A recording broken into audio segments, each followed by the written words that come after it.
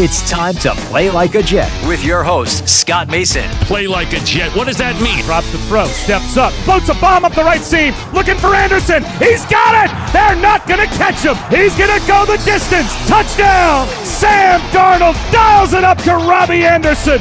92 yards! Anderson, too much deflected, and picked off Mosley. He'll take it in. It's a pick six and a touchdown. Bell into the middle of that line, and it's a touchdown. Big return for Crowder. 85 yards. Pass thrown. There was contact with the quarterback, and it's incomplete. They got pressure on Prescott. It was Adams who came blitzing in. Hill hit immediately when he got the handoff. You know that's The Q-inator. oh my gosh. Listen, thank you.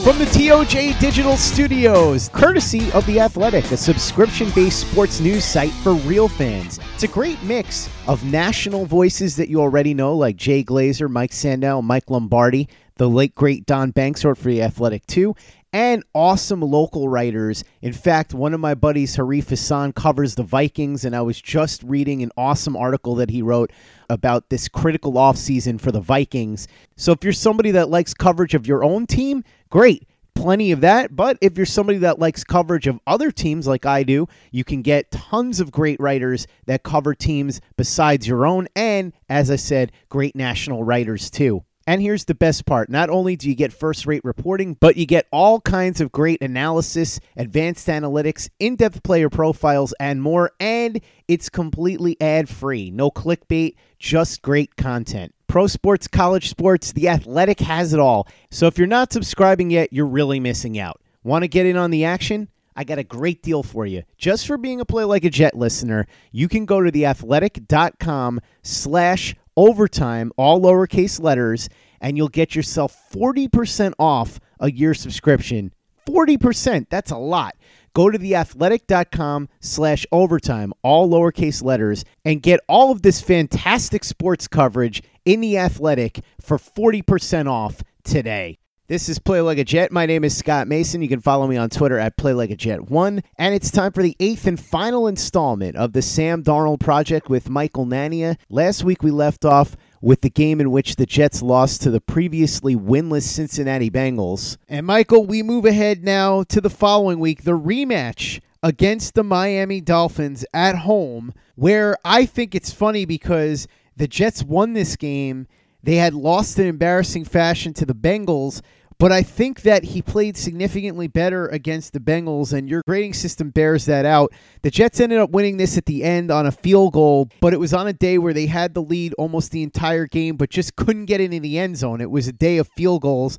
The most valuable player on the field that day was probably Sam Ficken. 19 good plays, 15 bad plays. It's an okay ratio. Overall grade, though, of 36, because I thought there were a lot of plays that Sam Darnold left on the field. And this is the problem with Darnold, again, in the roller coaster ride. You had the really good games against the Redskins, the Giants, and the Raiders. Then you had a decent game against the Bengals. And now here we are back to a poor game against the Miami Dolphins. Now, the Dolphins are a bad team, so the Jets were able to win this one anyway. But again, you'd like to see Sam Darnold the difference maker rather than Sam Darnold the guy who was just able to eke out a win against a bad team at home. Yeah. First off, if this were just an average performance, at home against a very bad Dolphins defense that was by far the worst in DVOA this season, even if he was average in this game, it would have been disappointing, but he was not average. He struggled a lot in this game, especially in the second half. Going into halftime, he was playing really well in the first half. He made the throw to Demaryius Thomas for the touchdown. He did a nice job getting Robbie Anderson wide open for a touchdown, moving the safety, stepping up. So he made a few good throws in the first half. He was playing really well going into the break. But then the second half, he just came out and started really struggling. And there were two things in particular he really struggled with. One of them was being too over-aggressive. He would miss, especially on third down. There would be, open checkdowns underneath that he wouldn't get the ball to. He would roll out and try shots down the sideline. Those plays that he would hit with Chris Herndon so often last season, this is where I think he really missed him because he didn't have anyone who really connected with him on those plays, who could improvise and give him a target on those scrambling throws. And he just ends up, passing on an easy check down, scrambling, and basically throwing the ball out of bounds with no chance at a completion. So there were a few plays like that where he should have checked the ball down, moved the chains, but instead he does something more aggressive. And there were a few shots down the field that just did not make sense. There was one throw where Jameson Crowder was wide open running a seam route on the left side, but Darnold chucked it up to Robbie Anderson on the right side, deep down the field. That one almost got picked off. He did pretty much the same thing on the left side to Robbie Anderson, almost got intercepted. No one was wide open on that play, but there were just some over-aggressive shots that he took in this one. He did throw an interception. That was bad. The pressure was a huge part of that one. Alex Lewis, Jonathan Harrison gave that up, but it was a hasty throw off of a flat base. That one got intercepted. So his decision-making in that second half was just really shaky, and he left a lot of first downs on the field and took some shots that he should not have been taking. So after a good start, it was a really disappointing second half for him. And even though the Jets did come back and win, it was, they got that pass interference call, which was essentially luck. Vincent Smith was able to take advantage of the defender breaking and gambling for the interception and get a bunch of yards on one play. So even though the Jets did come back and win, it wasn't like Sam Darnold did anything too spectacular to lead the comeback, and he did take a sack that almost put them into a nearly impossible situation, although they got out of it. But second half, he really struggled in this game, and especially considering who they were playing and the fact that it was at home, that was pretty disappointing to see. And I think it up until that second half, it was four and a half straight good games from him, but that second half he did really kind of fall apart. Box score for Darnold on this day was 20 of 36, 270 yards, 7.5 yards per attempt, 2 touchdowns and an interception, 43.9, 86.6 quarterback rating, which is actually, I think, better than his performance really was. Bilal Powell had a big day here, 74 yards on the ground, and another big game for Robbie Anderson, 7 catches, 117 yards, and a touchdown. Nobody else on the offense really did much of note, except for, of course, that one play with Vincent Smith at the end of the game. So this is another strange performance by the Jets and a strange one for Darnold for all the reasons that you already mentioned. And again, you would have liked to have seen Sam Darnold be able to up his game against a bad defense in division at home, but instead he did just enough to get by when given, as you said, a borderline miracle play to help him out at the end. Yeah, and this was a boom or bust game from Sam Darnold. The lows were low and the highs were pretty high. He did have some great throws in this game, especially earlier. So I gave him 7 plays graded 3 or worse. That's 17.9% of his plays in that game. That's the third highest rate of his career behind the Browns game in his rookie season and the Patriots game Monday Night Football this season. But on the other side, I did give him 4 plays graded 7 or better. That's 10.3% of his plays. That was 4th best of the season. So he did have some really good high points in this one. He had the go route to Robbie Anderson on the right side. He had that really good under pressure throw on a crossing route to Anderson, which his hand smacked against I think it was actually his own teammate, smacked against one of the O-linemen's helmet after he threw it. So he had some great throws in this game. So there were positives to take out of it, but just the rate at which he's making some really baffling decisions, which typically were very over-aggressive in that second half. And that's something he really can get better with going forward. He's got to be willing to take on third down, those check downs, just move the chains and keep moving forward. And it's kind of the same thing with the Raiders play we talked about when he tried that shot to Robbie Anderson instead of scrambling. It's just he's got to emphasize moving the chains on those third downs. So that's something he really struggled with in this game, and it's something he has to be a lot better at going forward. What did PFF give him for this game? So PFF for this game gave him a 61.8. That ranked as right in the middle of the pack for his season. That was his 8th best score of the year. So I think I would probably go a little lower than that because that kind of seems like they were kind of in the middle between his first and second half. But personally, when I was grading it, watching it, I think the negative of his second half kind of canceled out and was more negative than the first half was positive, kind of wiped that out. But they were kind of in the middle on it. The following week, the Jets played on national television Thursday Night Football against the best team in the AFC, at least record-wise, and that, of course, Lamar Jackson and the Baltimore Ravens. It was interesting to see the contrast here between the Ravens and the Jets because Lamar Jackson was picked much further down in the first round. He wasn't expected to be this far along this quickly, yet the Ravens found a way to build to his strengths, and you really saw that in this game. There were a lot of opportunities for Lamar Jackson. Some of them he cashed in on, a few of them he didn't, and you and I were joking during the game that if Darnold had missed a couple of the throws that Jackson missed, people would have been going crazy. But overall, Jackson had a good game, and it really showed the brilliance of having a system in place that the coaching staff puts together to make the positives shine and the negatives be hidden. With Darnold, it's interesting because when you look at what happened here, the Jets ended up losing by a substantial margin, which everyone expected, especially on the road against the Ravens. But Darnold played pretty well. Now, the positive to negative play ratio isn't tremendous, 18-14, but the wow plays really made up for it here, especially that throw to Jamison Crowder. There were a couple of times, too, when Darnold's receivers let him down, and I'll let you talk about that. But I thought this was a pretty good game by Darnold, and you gave him a really nice grade for it, too, a 71.9, one of his better grades of the season. So talk to me about what you saw here. I thought there was a lot more good than bad, and even though the Jets got trounced, if Darnold plays more like this on a regular basis with an upgraded supporting cast, it will bode very well for the Jets' future. Yeah, so the story of this game for Darnold is really that, like you said, the ratio wasn't good. 18-14, that's a 1.29 ratio, which is below average based on what I've seen from doing Darnold and other quarterbacks. So the consistency wasn't good, but really the story was the fact that when he did do something good, it was really, really good because there was a lot of pressure. The coverage was really tight. Baltimore's defense played really well in this game, created a ton of pressure. The pressure rate was really high once again. In this game, he took a 50% rate, tied for the worst of the season.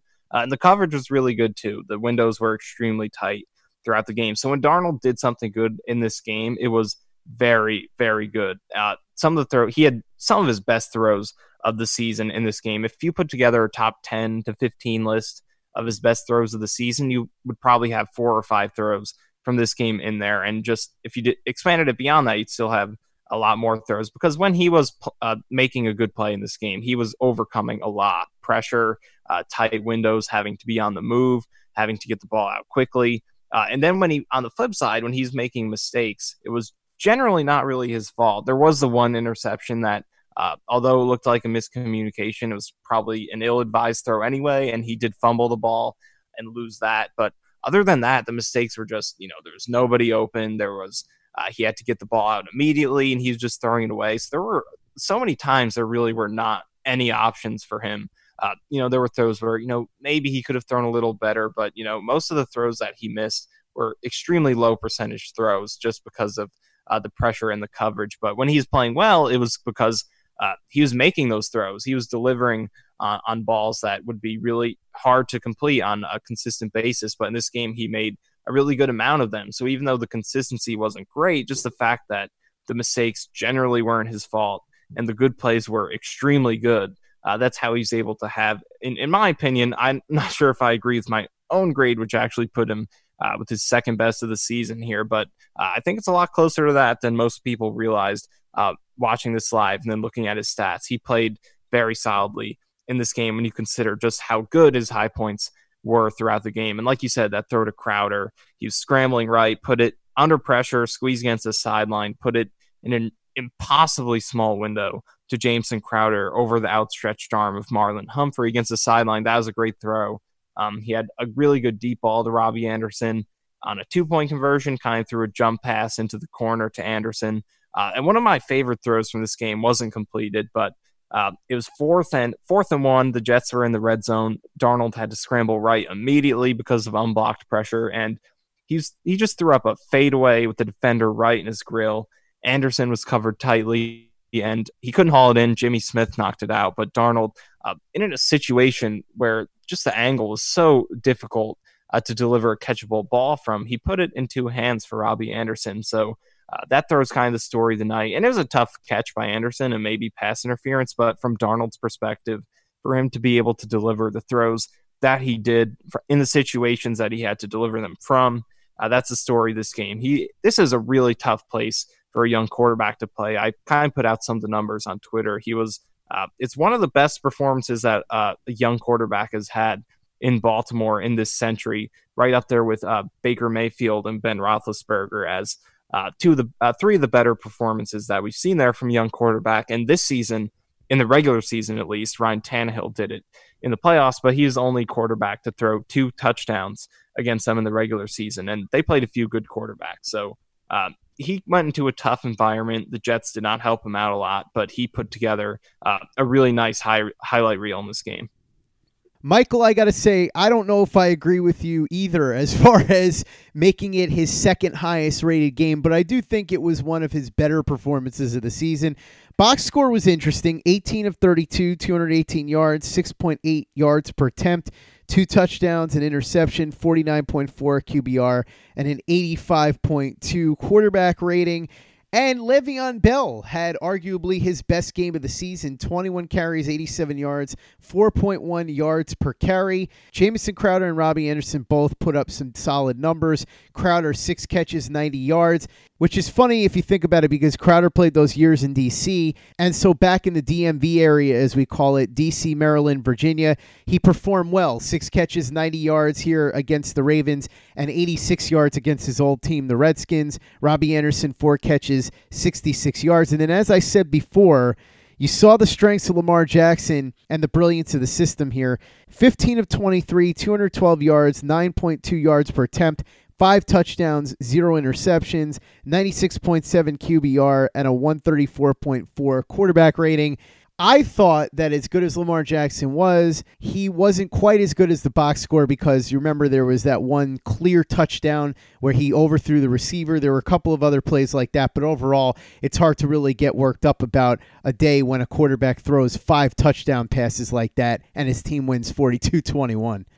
Yeah, there were definitely a couple of mistakes, but I mean, that was just a classic display of what makes him and the Ravens really good, especially in the run game. He was dominant. The Jets defensively in that game had so many players missing. It looked like it literally looked like their preseason lineup in that game against the Ravens, which is not a very good formula against that team in particular, and it turned out the way we expected it to. So even though Darnold didn't put up the best numbers in this game, those are still relatively good numbers. And I already talked about the young quarterbacks, but if you look at other quarterbacks like 23 and under, first year, second year, who've played in Baltimore since this, dynasty kind of started in 2000. They've been really good throughout the century, really over that time period.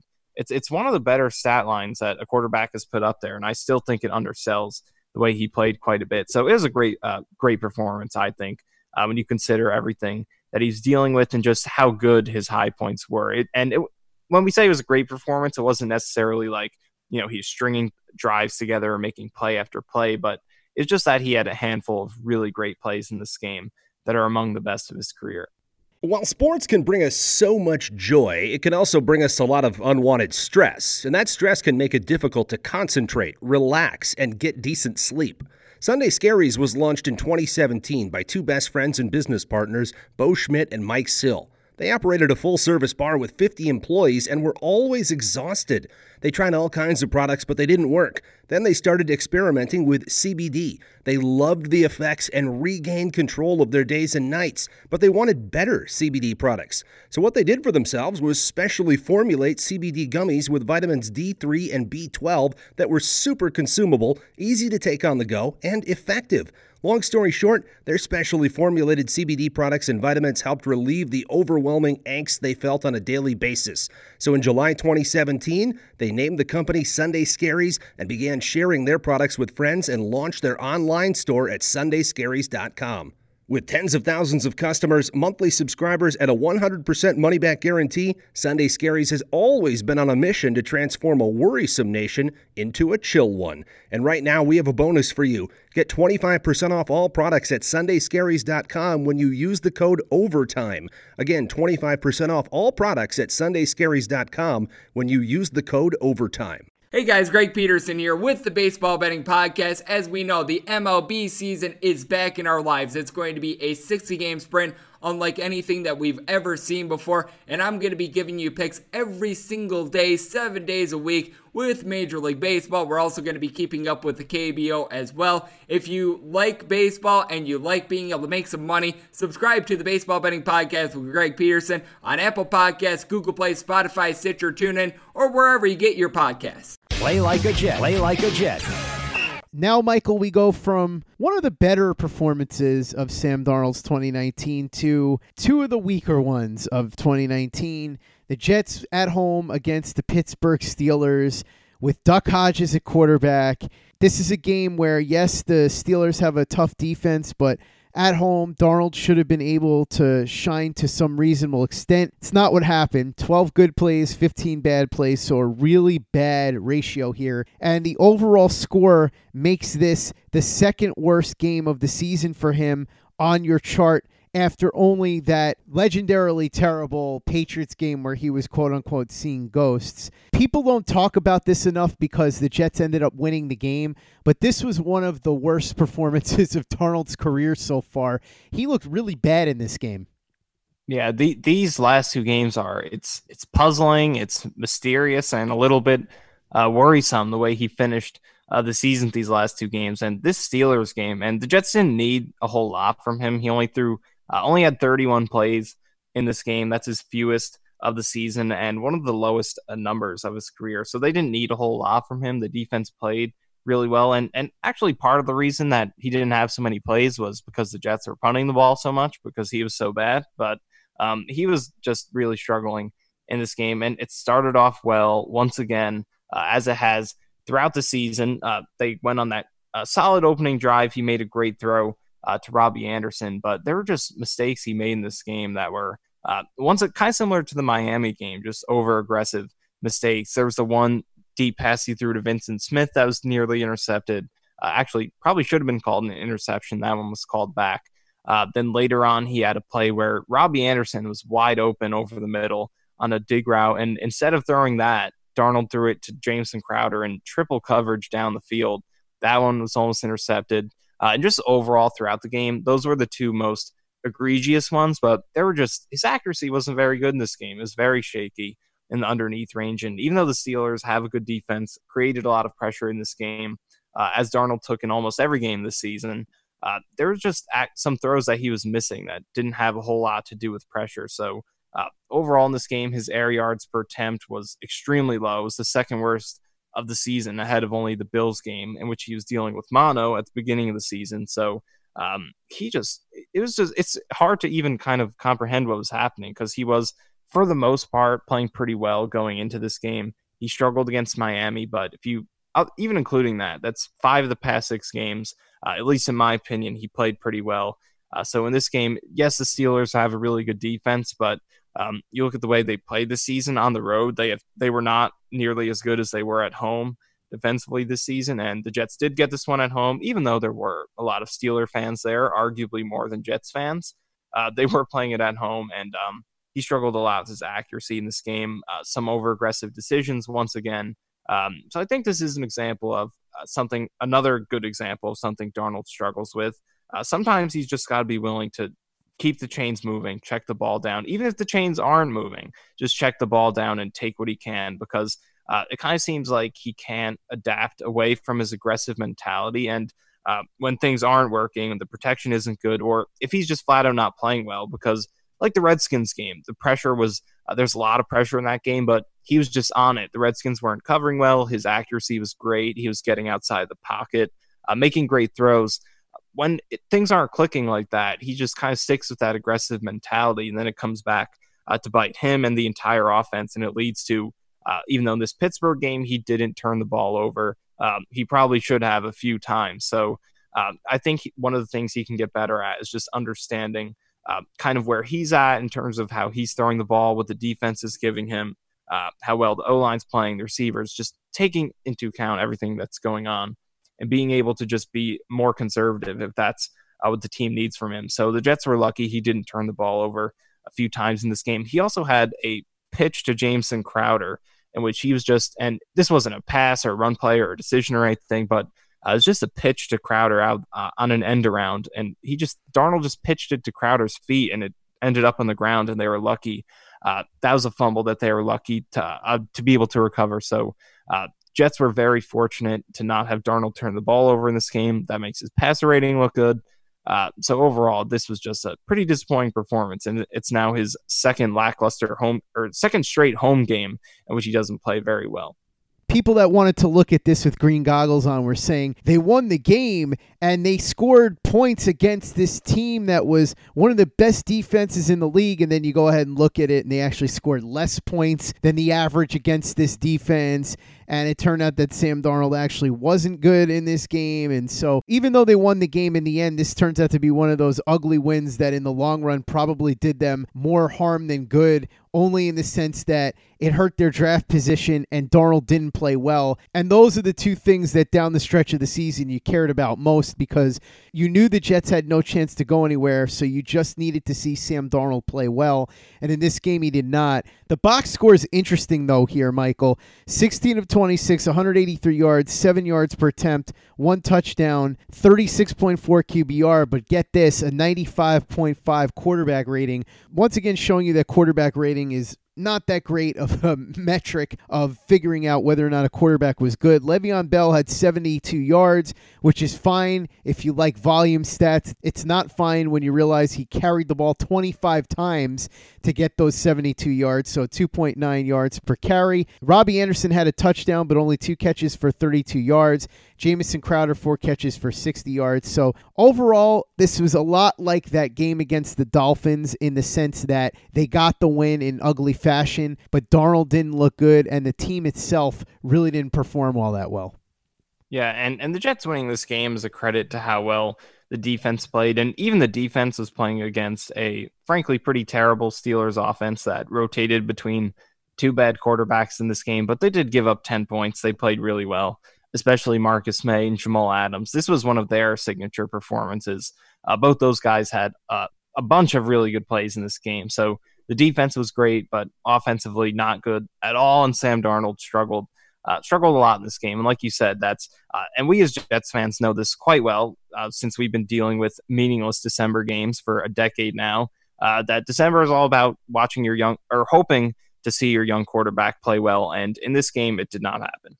Finally, the last game of the season, Michael, as the Jets went to Buffalo to take on the Buffalo Bills, a team that for almost the entire game rested their starting players. Josh Allen barely played. They were getting ready for the playoffs here. So you would think that in this scenario where the Bills were resting most of their starters, Sam Darnold would put on a show. He closed the season strong, and you would go into 2020 with a smile on your face, just as we did at the end of 2018. And if that's what you thought, you ended up being wrong, because 16 positive plays to 18 negative plays is what Sam Darnold gave the Jets against second and third string players on the Buffalo Bills. One of the worst performances of the season for him. 31.6 was your final grade. And again, the Jets won this game, a low scoring one, but you couldn't come out of this feeling good about it. If you want to sit here and tell me that getting a win like this in December when the team was out of the playoffs and the opposing team was treating it like a preseason game is some sort of big deal, fine, make that argument. But as far as I'm concerned, and I think this speaks for a lot of Jets fans, the main thing we wanted to see was Sam Darnold go in there and do really well and end the season on a high note and give everybody a reason to be optimistic going into 2020. And hey, would be nice to have Sam Darnold shine in Buffalo so that the Buffalo Bills fans would stop trying to say that Josh Allen is better than Sam Darnold. Unfortunately, none of that happened. The Jets did win, but all the things that you would have liked to have seen throughout the course of the game did not come to fruition.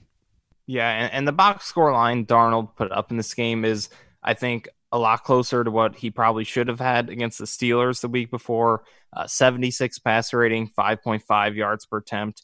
Both numbers which are well below average in today's NFL.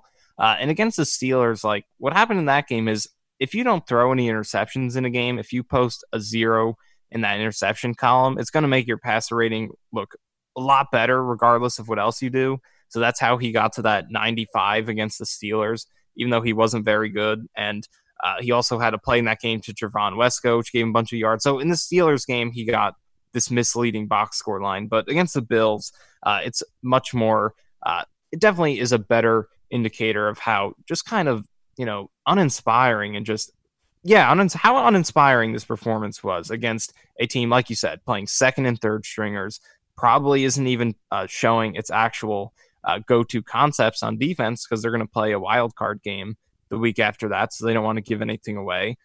So the situation was set up for Darnold to play really well here and just dominate a bunch of backups and give us some confidence going into next season, but he wasn't able to do that. And you can't even really make the weather excuse because he went to Buffalo last year when the Bills were still playing and their defense was really good. And Darnold played really good in that game, and it was his first game coming back from injury. And he actually left that game with an injury. So he played good in Buffalo last year. This season just is very similar to the Pittsburgh game, just a lot of mistakes in terms of decision-making. And some of them in this one weren't even in terms of aggressiveness. There were some over-aggressive decisions he made in this game. There were the one interception. He actually had 2 interceptions in this game, and one of them was called back. So just there were a few tough decisions he made in this game in terms of aggressiveness, things like that. So the accuracy too. And even though we said with the weather, like he played good in Buffalo last year, there's this one play to Daniel Brown, which he rolled out. And Brown had room in the back of the end zone. Darnold kind of opened him up with a little pump fake, but Darnold had time to set himself, throw, hit wide open Brown for the touchdown, but he rushed the throw. It was way short and seemed like it kind of slipped out of his hands, and Brown wasn't able to dive back and make it. So just a lot of issues in this game. Pocket presence, he's kind of rushing throws under pressure, throwing off of flat feet, and those throws were short. The interceptions. So we actually had one official interception this game. I think he had one called back because of penalty. So one of them was he's throwing deep to Jameson Crowder. It was a possible throw that he could have made, but one he probably should not have tried.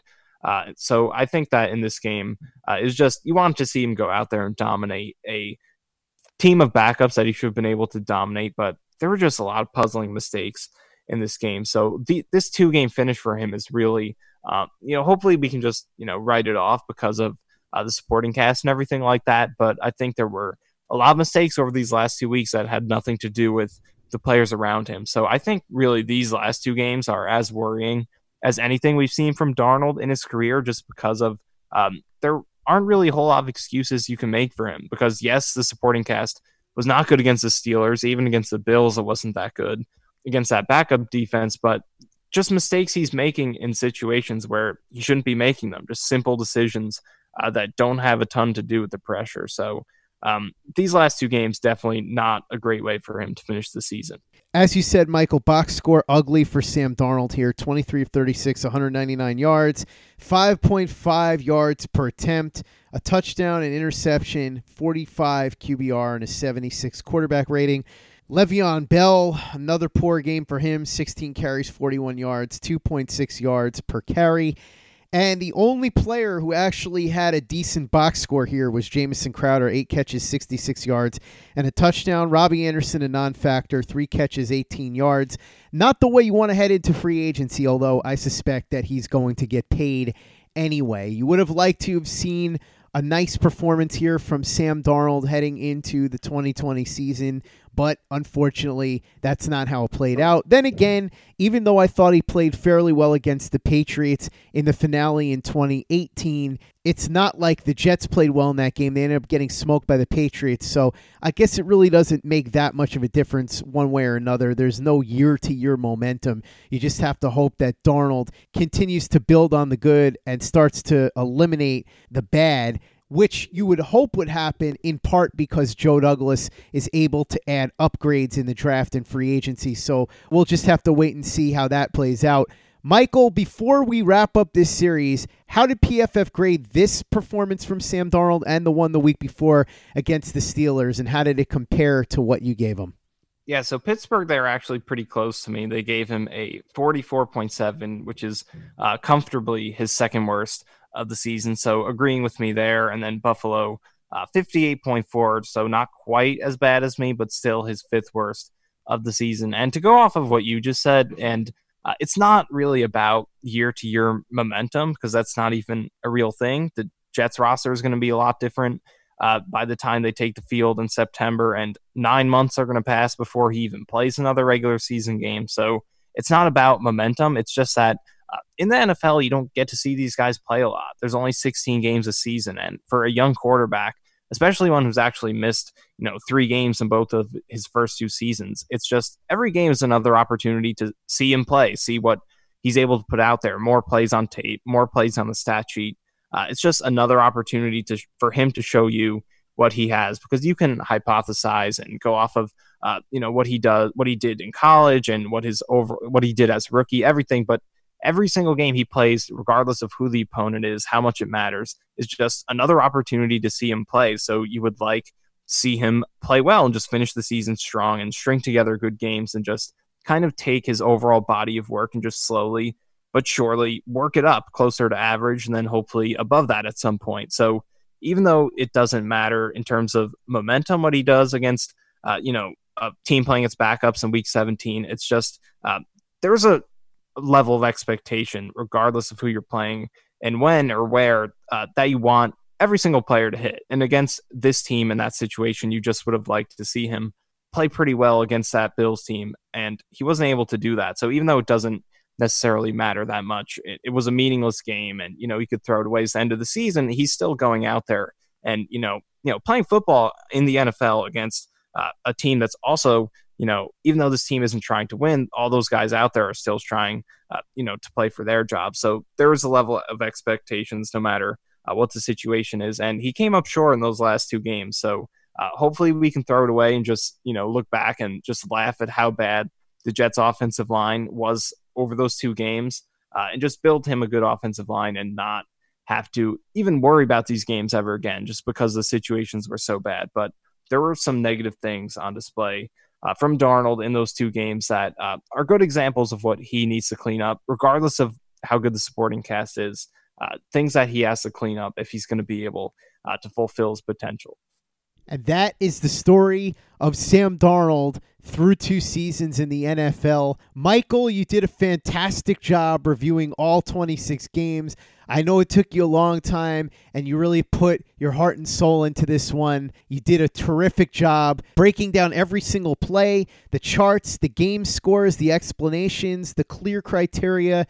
Dare I say that PFF pales in comparison to Michael Nania's grading system. I think it's fairly obvious that that's the case. But here's the deal. If you like this series, and if you're a football fan, and especially a Jets fan, I can't imagine that you didn't, there's more where this came from, because, Michael, you've got a new venture. It's going to have a lot of this type of stuff available for people. Yeah, definitely. If you like the Darnold grades, I have full breakdowns coming out of every single game, all of the specific numbers behind them all, the grades, ranking all the grades, and video clips of his best and worst plays in each game. So once that is ready and where it is ready, I will have that out there on Twitter, but it's going to be really great. Hey guys, this is Greg Peterson, host of the podcast Hoopin' with Hoops. Despite the fact that college basketball is in the offseason, it's never too early to get a jump start on taking a look at these teams, because there is now 357 of them for the upcoming 2020-2021 college basketball season. I'm going to give you guys a deep dive on every last one of them, keep up with all the transfers in college basketball, and so much more. You are able to subscribe to Hoopin' with Hoops on Apple Podcasts, Google Play, Spotify, Stitcher, TuneIn, or wherever you get your podcasts. Play like a Jet. Play like a Jet. And now to close out the show, tomorrow and Sunday we're going to have the final pre-free agency mailbags dropping before the legal tampering period starts. And then on Monday, there'll be one last free agency preview with myself, Michael Nania, and the very big deal, Chris Nimbley, who's going to join me in a second to answer some questions. We're going to break down all the latest news that Chris has heard heading into the legal tampering period. And then Michael is going to dissect some of the guys that are on the Jets wish list, talk about what he thinks they may get per year, their production, how valuable they would be, and whether or not he thinks it's a good idea for the Jets to go out and grab those guys. It's going to be a jam-packed show on Monday, and we're going to have jam-packed mailbags coming up tomorrow and Sunday. But we had so many questions that I wanted to end the show here today with a couple of them, and then we'll do full mailbags coming up tomorrow and Sunday. So for that, we bring in the owner, the operator, the lead reporter, the whole shebang over at jetsinsider.com. And of course, above all of that, a very big deal, Mr. Chris Nimbley. So let's jump right into the questions, and we'll start with Joe Rowe. He says, haven't seen a whole lot of conversation around it, but are the Jets showing interest in Glasgow as a guard or a center? He played center in college and came into the league as a center, but he's been a guard the last couple of years. So I think if the Jets sign Glasgow, and I think there's a decent chance that they will, they're going to essentially assign him center or guard depending on what they do in the rest of free agency and the draft. Ideally, you'd prefer him at guard because it seems like he's a better player at guard, but the versatility gives you a lot of different possibilities. You could theoretically sign him and slide him in at center if you don't find anybody that you like at center in the draft, or if you can't get somebody like, say, Connor McGovern in free agency. Or you could do the reverse. You could slide him over to guard if you do draft a center or you do sign Connor McGovern. So I think the fact that he can play both positions gives you a little something extra in terms of leverage in the market and leverage in the draft, because now you don't go into it thinking, I have to get a center or I have to get a guard. You could get one or the other and know that you have a competent player at the other position. Yeah, when I started thinking about him, I had the same thought process in my head. What would they be doing? Have him center or guard? And then I was just like, you know what? I'm not even going to bother asking about this until, if they sign him, then we can ask the question at that point. But the reason why is what you said, but also Jonathan Harrison can play center or guard as well. So they could sign him, Glasgow, have him at center, and then they could move Harrison to guard. Or they could stick with Harrison at center, especially because they do like the rapport that him and Sam have. They obviously would love to upgrade the position, no doubt. But maybe Harrison has a little bit of a leg up because of that. But then it's also going to come into play and factor what else they do at the position in free agency and in the draft. Let's just say they sign Thuney and Glasgow. Then one of the guard spots is locked up with Thuney. And then maybe they draft another interior guy. So a lot of the moves that we're going to be talking about, I know there's other questions, they can be a placeholder plus possible depth depending on who they end up drafting. If they draft somebody, there's a lot of different ways this can go. And I think that's a big part of the reason why they like Glasgow, though. Actually, I know that's a big part of the reason why they like him is because the position flexibility. So they would probably not have sign him with something specific in mind, like he's only going to play center or he's only going to play guard. They'd probably take some time in training camp to work that out and see what they felt more comfortable with. But again, a large part is going to depend just on who else they're able to sign, who else they're able to draft. But either way, somebody like him, whether he's an upgrade at center or he's an upgrade at guard, having him on the team would benefit this offensive line. So we'll have to wait to see exactly what the position would be if he does indeed sign here. But the flexibility is a huge part of the reason why they want him. Next question comes in from JoeJet5, one of our writers over at TurnOnTheJets.com. He says, how many free agent offensive linemen do you think the Jets should acquire before the draft? The easy answer here is as many as they can. I think realistically you want to get at least one tackle and either a guard or a center. So at least two, but if you can get more, get more. Yeah, I'm with you. All of them works also, but you got to get at least two of them, probably three. I'd probably get three, with two of them expecting to definitely start, and one of them maybe being like a depth option, potential starter there. It's easier said than done how I'm doing this math in my head because, I haven't looked at everything else and the numbers. I don't know exactly what, but you have to get two. I'd probably look for a third that has some potential starter flexibility at least, but be looking at him more as a depth option. That's going to wrap up this episode of Play Like a Jet. Hope you enjoyed the final part of Michael Nania's 8-part series breaking down Sam Darnold play-by-play, game-by-game with grades for everything. And like Michael said, you can go and check out everything that he put together, including his color-coded charts right now. The Jet X Factor is what they're calling it. So if you want to go to Michael's Twitter, at Michael_Nania, you can get all the information on how to subscribe there. The very big deal, Chris Nimbley, will be back tomorrow to answer more questions as we get ready for the legal tampering period on Monday. So we'll have mailbag questions tomorrow and Sunday, and then Monday, a final preview with myself, the very big deal, Chris Nimbley, and Michael Nania, all three of us together. It is going to be a lot of fun and very informative, so looking forward to doing that show as well. If you haven't had an opportunity to leave us a 5-star review on iTunes, if you could go ahead and do that for us, we'd be very grateful to you. It doesn't take you much time. It doesn't cost you any money, but it's an easy way to help out the show. So if you like what we're doing, if you go ahead and do that for us, we'd really appreciate it. And if you haven't subscribed yet to Badlands, the great podcast series that Joe Caporoso and Connor Rogers did together, you should go ahead and do that as well. Fantastic series with a great guest list going through the 10-year period that the Jets have been in the wilderness outside of the playoffs. They diagnose what went wrong, what the Jets can do to turn things around, and the best way to keep themselves from repeating this dark period in team history. Alex Jaimo, former team employee, joined the show. Manish, Connor Hughes, Matt Miller, Jason Fitzgerald from Over the Cap, Mike Tanier from Bleacher Report. So many great guests, a star-studded lineup. So if you haven't had a chance to subscribe yet, go ahead over to Podbean, or you can go to @JCaporoso or @ConnorJRogers on Twitter and get all the information there. Thanks again for listening. We'll be back with part 1 of the mailbag tomorrow. In the meantime, don't forget to visit the place where you can find the latest and greatest in New York Jets podcasts. And you know where that is. It's Turn on the Jets Digital and TurnOnTheJets.com.